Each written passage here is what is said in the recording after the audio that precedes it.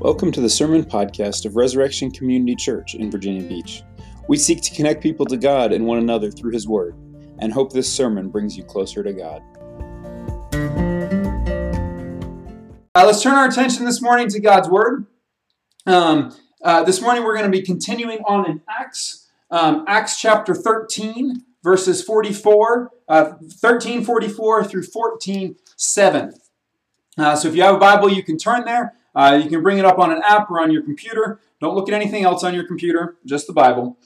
If you remember, if you were here last week, we are following the progress of Paul and Barnabas as they have been sent out on a missionary journey to around the Mediterranean. The church up until this point has been fairly centered in Jerusalem and some surrounding areas. Then it made a jump over to the major city of Antioch on the coast, and from there, Paul and Barnabas are sent out to continue spreading the good news, the gospel of Jesus, throughout the Mediterranean. So Acts will now follow their journey through various cities. And last week we heard their sermon in Antioch of Pisidia, in the synagogue there. And the last verse was significant. Many people were interested, and Paul and Barnabas urged them to continue in the grace of God. And so this seemed very exciting. They were preaching the word. People were interested. People were responding. And this passage is going to start with the whole city turning out to hear the word of the Lord. But then things are going to go, I won't say necessarily downhill, but they're going to go to conflict in a hurry. And so we're going to see conflict. We're going to see rejoicing. But as we read this, I want you to listen to two things. I want you to listen to what God is doing. Who is God showing himself to be? And listen to how different people are responding to God's grace. So listen to those things and then we'll reflect on them together. This is Acts chapter 13, starting at verse 44. The next Sabbath, almost the whole city gathered to hear the word of the Lord. But when the Jews saw the crowd, they were filled with jealousy and began to contradict what was spoken by Paul, reviling him. And Paul and Barnabas spoke out boldly, saying, "It was necessary that the word of God be spoken first to you. Since you thrust it aside and judge yourselves unworthy of eternal life, behold, we are turning to the Gentiles. For so the Lord has commanded us, saying, I have made you a light for the Gentiles, that you may bring salvation to the ends of the earth." And when the Gentiles heard this, they began rejoicing and glorifying the word of the Lord. And as many as were appointed to eternal life believed. And the word of the Lord was spreading throughout the whole region. But the Jews incited the devout women of high standing and the leading men of the city, stirred up persecution against Paul and Barnabas, and drove them out of their district. But they shook off the dust from their feet against them and went to Iconium. And the disciples were filled with joy and with the Holy Spirit. Now at Iconium they entered together into the Jewish synagogue and spoke in such a way that a great number of both Jews and Greeks believed. But the unbelieving Jews stirred up the Gentiles and poisoned their minds against the brothers. So they remained for a long time, speaking boldly for the Lord, who bore witness to the word of his grace, granting signs and wonders to be done by their hands. But the people of the city were divided. Some sided with the Jews and some with the apostles. When an attempt was made by both Gentiles and Jews with their rulers to mistreat them and to stone them, they learned of it and fled to Lystra and Derbe, cities of Lycaonia, and to the surrounding country, and there they continued to preach the gospel. Let's pray. Father God, we praise you for your word. We thank you for this story in Acts. We thank you for the work of Paul and Barnabas. We thank you even more for your work and your power. We pray now that you would speak to our hearts through your word. Show us what it means for us today, that it would not merely be information from our heads, but transformation for our hearts, changing the way that we think, the way that we feel, and the way that we live. In Jesus' name, amen. The other day at lunch in our family, somehow we got a little bit on the topic of the British monarchy. And Suzanne made the comment that Queen Elizabeth has been Queen of England quite possibly longer than any of us have been alive. I'm not sure on a few of us, but at least for the most part of our lives, Queen Elizabeth has been the Queen of England. It's really quite remarkable. And Suzanne and I, like many Americans, have somewhat of a strange fascination with the British royalty. Being that we're Americans, it seems like we shouldn't care that much, but we do. We love the British royalty. We love the British aristocracy. We like to watch Downton Abbey and see the great house and the lords and ladies and all their things. It's fascinating, and it seems to many of us like such an appealing life. The power, the prestige, the servants, the parties, all these things seem so appealing. But if you pay attention to the history of the British royalty, or even just to the news, you'll realize that the royalty themselves aren't always that into their life. It seems like such a gift. Anybody who's in the royal line, of course, they're only there because they were born there. They didn't do anything to earn their place. They were just given it. And they don't always like it. Elizabeth became Queen of England because her father was king. And why was her father king? Her father was king because his older brother left the throne because he did not like the rules that he had to follow. He wanted to do something else. Even more recently, Harry and Meghan said, we're done. We do not want to be part of this anymore. We want to live our own private lives. The gift of British royalty that seems so great and seems so awesome and mighty, we don't always like it. And I'm sure for many of us, if we actually got into it, we would not like it. We'd say we want out. We would not like the pressure of running the big house, of managing the household, of being responsible for all the servants, of the social obligations. We just want to be able to do our own thing. And we realize this sometimes not with gifts as grand as the British royalty, but even with smaller gifts, things that you receive at Christmas or for a birthday or just for other occasions, that sometimes we're not always that excited about the gifts that we're given. Because the truth of the matter is that many gifts, even the most thoughtful and lavish gifts, many gifts come with a sense of obligation. Somebody gives you a gift, and there's sometimes things you have to do with it. You don't always like it. You don't always want to do it. Now, sometimes it may be a bad gift. It may not be good for you. It may not be helpful. You may have legitimate reasons for not wanting it. Sometimes that's just our own kind of self-centered hearts. We don't want to do what somebody else is telling us to do, even if it would actually be best for us. And what we see here in Acts chapter 13 and 14, if we look at what's really going on, this is really not primarily about Paul and Barnabas. They seem to be the characters here, but the main actor, as so often, as almost always in the biblical stories, the main actor is God. We see it throughout, particularly with his word. We see 3 times in verses 44, 48, and 49, we see the word of the Lord. That's what they gathered here in verse 44. That's what, or in verse 46, this is necessary that the word of God, then it's the word of his grace. Then it's his gospel. It is the Lord who is moving. Did you catch in verse 48, when they were glorifying the word of the Lord? As many as were appointed to eternal life believed. If anybody doubted that God was watching over this, that God was in control of things, the author of Acts, Luke, just kind of sticks that in so we know God is in control. His grace is moving. And his grace is a gift that sometimes we're not sure what to do with. We're not sure whether we want his grace. It's an all-powerful gift. It's an all-consuming gift. But it's such an overwhelming gift that it calls forth a response. And we see here different responses. We see the different responses of the Jews, the Jewish leaders who were jealous, who opposed Paul and Barnabas. So we see from the Jews the response of opposition, the response of jealousy, opposition to God's grace. We also see, though, the response of many of the Gentiles.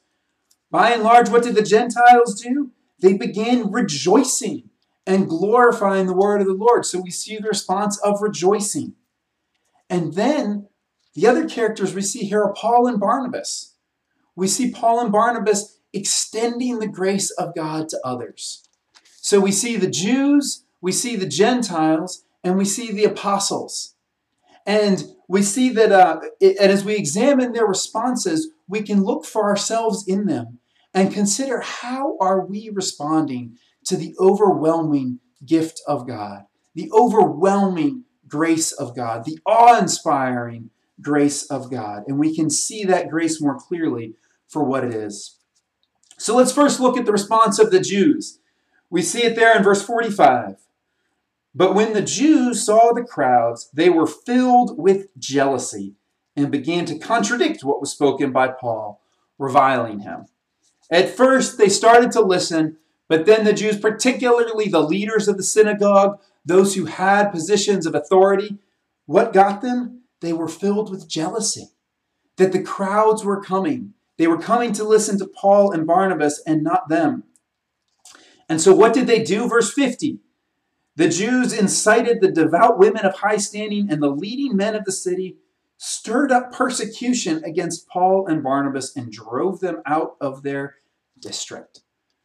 So they opposed the word of God. They opposed the good news of God's grace. Paul and Barnabas were offering them a chance for repentance, and they said, no thanks. And even again in chapter 14, verse 2, the unbelieving Jews, some Jews responded to Paul and Barnabas positively, but the unbelieving Jews reacted in opposition, and they stirred up the Gentiles and poisoned their minds against the brothers. And finally, in verse 5, they got the rulers together to mistreat them and stone them, and drove Paul and Barnabas out. So in the Jewish leaders, we see the response of opposition. But the fascinating thing, there's two fascinating things about them. One is that it is not just that it can feel a little bit like here in Paul and Barnabas' seemingly quick response. You know, Paul and Barnabas spoke out boldly, saying it was necessary that the word of God be spoken first to you, but now we're going to the Gentiles. And it can feel like, man, that was rough. Paul and Barnabas were just kind of checking the box and then taking off. But when we look more closely at what they say, we see what the Jews were missing out on. In verse 47, Paul and Barnabas quote from Isaiah. They say, I have made you a light for the Gentiles, that you may bring salvation to the ends of the earth. It's like, all right, a light for the Gentiles, they're skipping out. But if you look back at where that's quoted from Isaiah chapter 49. And it's Isaiah chapter 49, verse 6. And the way it starts out is it says, it is too light a thing. This is God speaking to his servant. These are really prophecies of Jesus and his work. God speaking to his servant says, it is too light a thing that you should be my servant to raise up the tribes of Jacob and to bring back the preserved of Israel. But rather, I have made you a light for the Gentiles, that you may bring salvation to the ends of the earth. See, it's not that God was doing away with the Jews and then switching over to the Gentiles. Instead, what he said is, it would not be enough. It would not fit God's glorious plan simply to bring the Jews back together. God has to do more. He has to do more. It is for Jews and Gentiles. It's not that he wanted to reject the Jews. He wanted to bring more people in. So it's important to realize in looking at the opposition of the Jews that they are the ones who are rejecting God. They should have been welcoming the expansion. They should have been excited about the crowds. Say, wow, we have good news from God. We have a Savior from God, and the Gentiles are believing too. Even more. But what was their response? What was the root of their problem? In verse 45, they were filled with jealousy. And so the calling for us as we look at the Jews and we look at their response in this story is we have to guard our hearts. The danger of our hearts that will creep up and hinder even the good work of God. The response of jealousy. And you can add in other responses here that could be negative. The response of pride, the response of selfishness, the response of greed.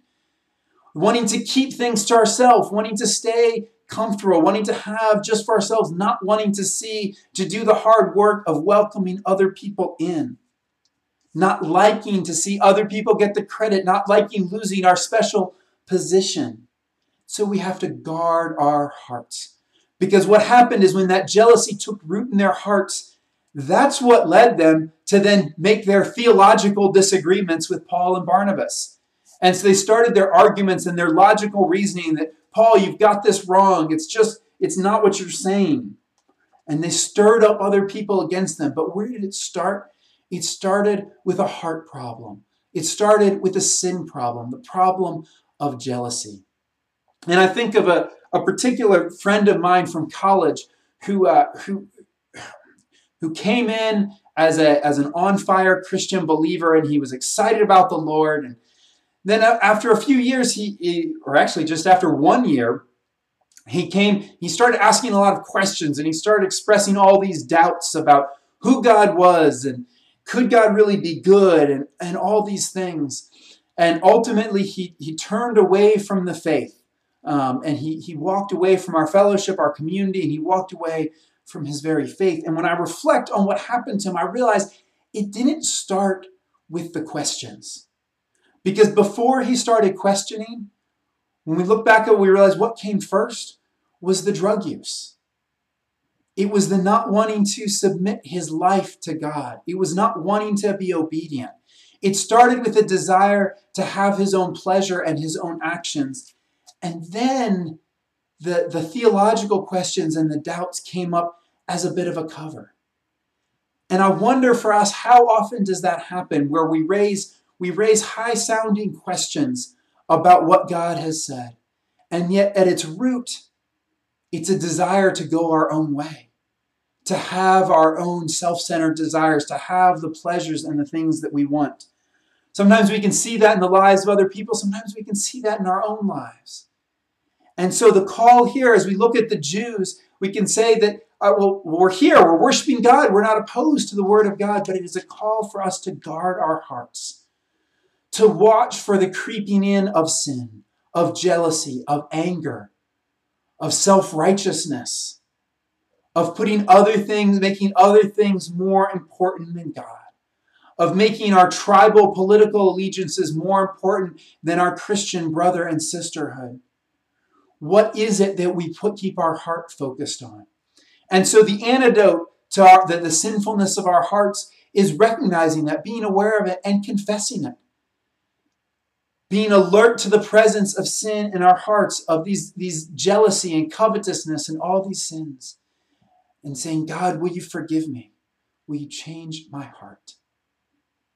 And so if we do that, we can guard our hearts against the sin that hinders us, that entangles us, and draws us away from the right response to God. So if we've seen the opposition, if we've seen the danger, we guard our hearts against that danger. What is the right response? The right response of God here is the response of the Gentiles. The response of the Gentiles here is the right response. Look at verse 48. When the Gentiles heard this, they began rejoicing and glorifying the word of the Lord. And as many as were appointed to eternal life believed. What is the right response to the overwhelming grace of God? It is to rejoice. Even in the midst even though the grace of God calls us to a hard life, it calls us to a life of obedience, it calls us to a life of sacrifice. But time and time again throughout the Bible, we take that on with rejoicing. The Gentiles saw that this was good news, that God's kingdom was expanding, that they were being welcomed in. And the only response to that is to rejoice and give thanks. And so the question for us then is, are we a people of rejoicing? If you call yourself a Christian, if you have committed yourself to Him, if you're part of a Christian community, if you put your faith in Jesus, do you live a life of rejoicing?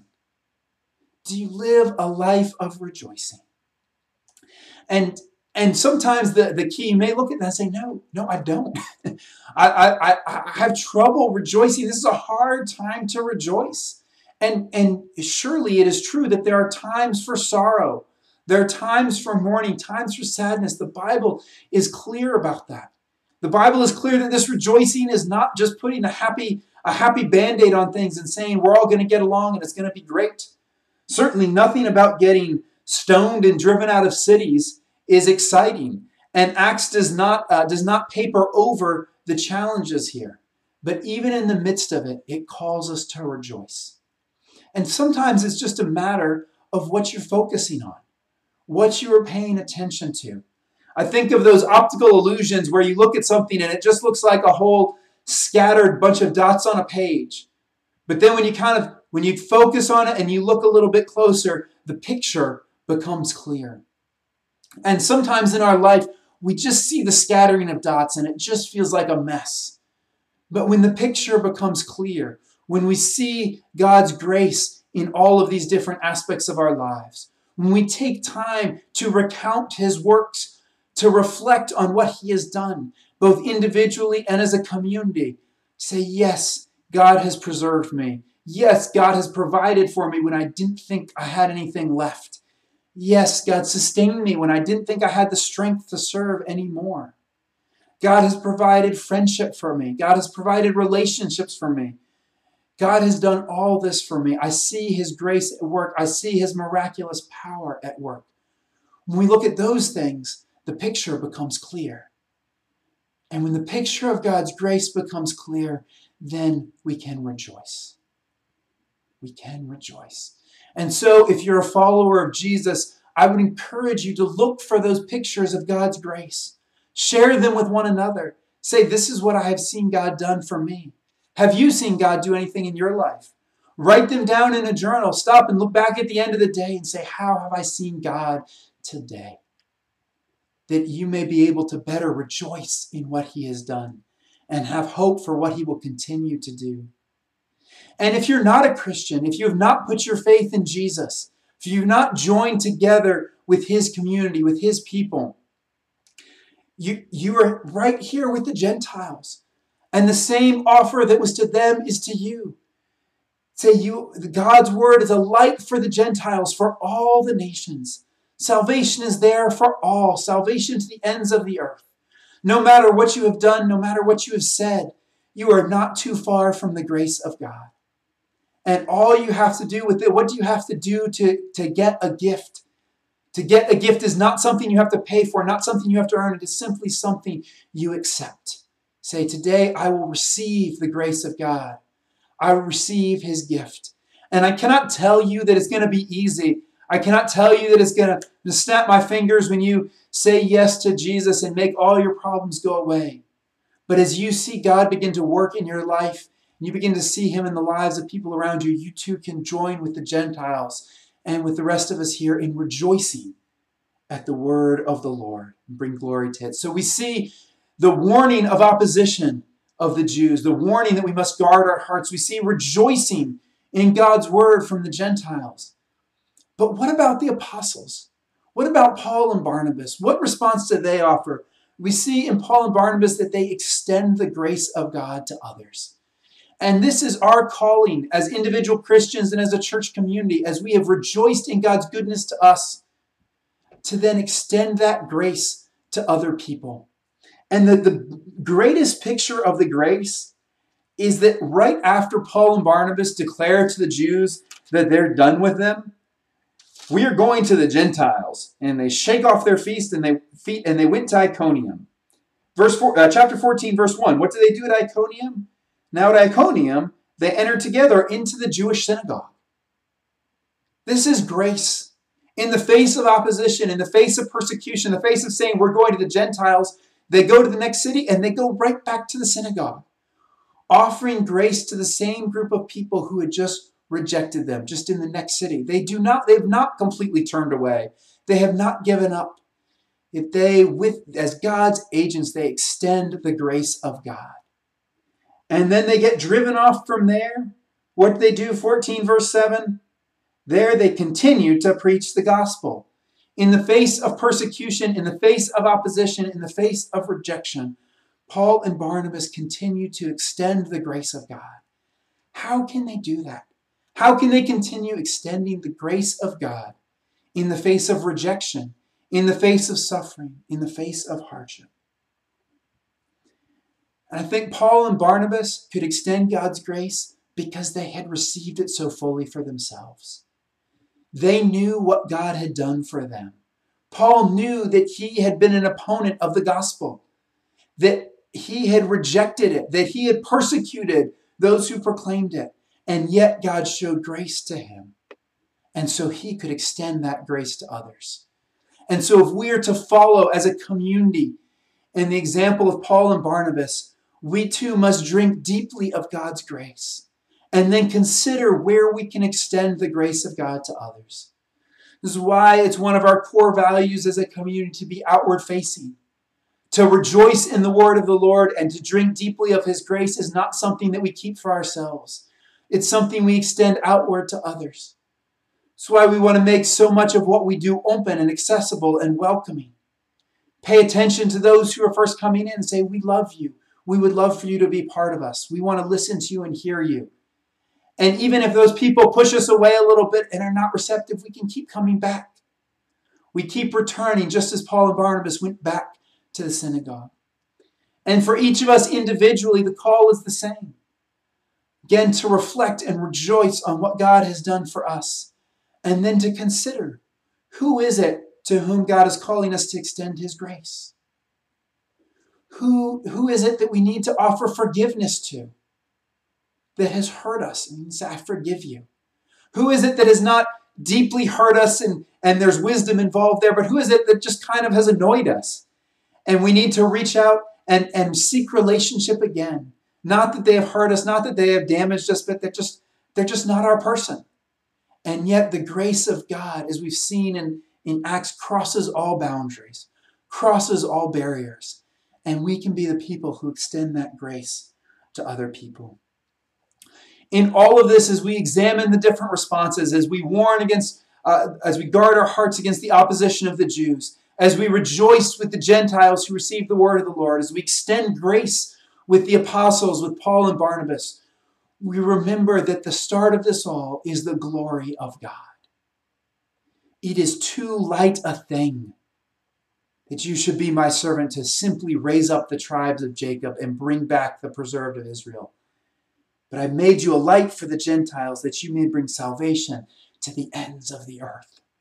This is the vision that we grab hold of. God is bringing his word, his salvation, his kingdom throughout the earth. And we get to be a part of it. Together with Jesus, together with our King, we have been made royalty. We have been given the gift of royalty in union with Jesus. And so we respond rightly to him. And we take that with all the calling that comes with it, all the responsibility and the obligation, because we rejoice in the grace of our God, in the glory of our King. Let's pray. Father, we thank you for your word. We thank you for your grace and mercy to us. We pray that you would give us hearts that respond rightly, that we would rejoice in your grace, rejoice in your gifts, and extend that grace to other people. Would you make us a people and a community that extend your grace, that welcome others in, and see your glory fill this city, fill this nation, fill the earth. We pray this in Jesus' name. Amen.